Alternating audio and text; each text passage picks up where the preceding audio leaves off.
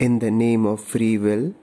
Whether a person uses his boon or misuse, it depends on him.